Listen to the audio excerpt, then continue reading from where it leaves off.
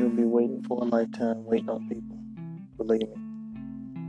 Sometimes it can be a fear of doing things by yourself or just wanting that support.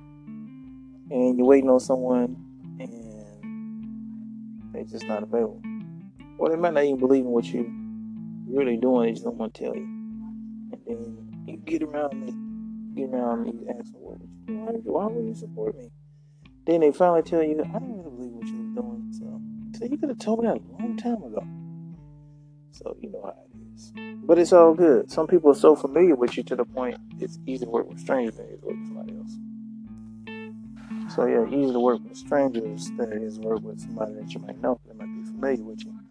You have adjusted, you have shifted, you changed, but they still look at you the same as they knew you before. Depending on how they know you. But the proof is in the pudding, and when you notice, you know, like in the Bible, David, before he fought Goliath, he actually beat down a lion and a bear, and so he had enough confidence that he did that. That was his own personal experience. Nobody was around to witness. He defeat a lion and a bear. He knew he did it, and since he knew he did it, he was able to have the confidence he needed to defeat Goliath. So he said, I beat down a lion, I beat down a bear, and I sure would beat down this Philistine talking against the Almighty God.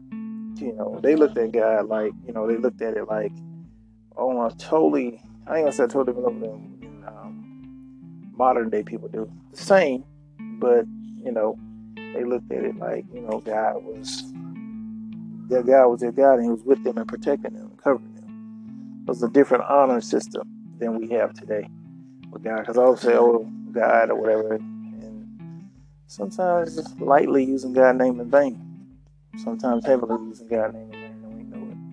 You say you believe, but when the situation comes, you have enough faith to deal with it. But David had defeated a lion and a bear before he fought Goliath. So you've been through some things in your life that you have defeated and conquered, and when it comes to another situation, just remember that you've been places before that was difficult, and that was battle for him, but you deal with difficult things, may not be the same, may not be related.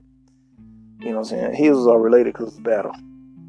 But you've been in tough times, you've been down before you get up, you go up again. Like a millionaire said, if I go broke today, I made $1 million before, so now I make another $1 million. And sometimes it comes from being exposed and people knowing you or whatever. Simple. Sometimes simple, sometimes not. But sometimes things are based on faith. And I think faith based on faith. And I believe sometimes you can channel yourself in a certain. Sometimes you got to realize what energies are around you, what energy is around you, what spirits are around you. It's easy to say energy than to say spirit. Most people receive energy.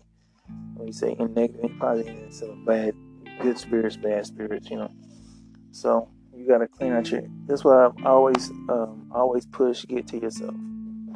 Get to know thyself. You know what I'm saying? Sometimes it's hard when you used to be being around people, when you're life in a party.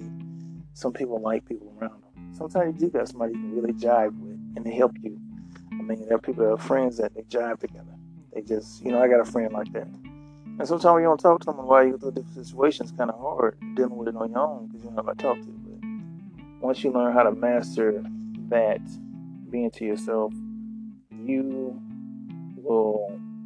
Being to yourself, meaning like just think about life, where you're at, what's going on, and meditation type stuff. I meditate on the Bible, on the Word. You know what I'm saying? One of my favorite scriptures is, let's see, got so many coming to me right now. One of my favorite scriptures is Matthew 21:21.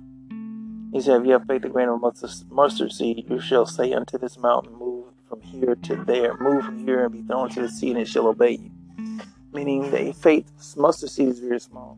So it's just like a metaphor parable. If you have enough faith, you can move mountains. So once you meditate on something, you get to believe it. Once you believe it, you begin to see it manifest. Like, I don't put nothing past anything. And the Bible would say, you can do this, I take it literally. So I look at the Bible from a spiritual standpoint. You know what I'm saying? I look at it from a moral principle, spiritual standpoint. Now, back in the days, God was against sin, and so He said, you ain't doing it.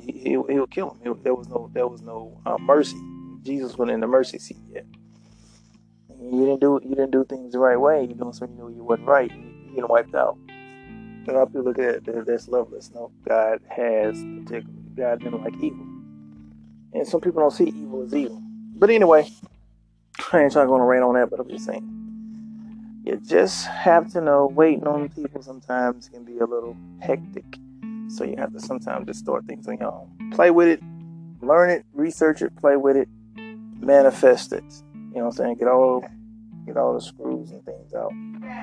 Life is great. Life is awesome. And I will see you at the top. You'll be having a meeting. I'll be walking in and say, hey, how you doing? I heard your podcast. I said, wow, really? And I'll be like, I heard yours too. Hey, it's all good. God is good. Whatever you might be doing. It's like, man, I heard about you. Oh, yeah. See you at the top. Word to Zig Ziglar. All of us need a checkup for the neck up. Zig Ziglar again.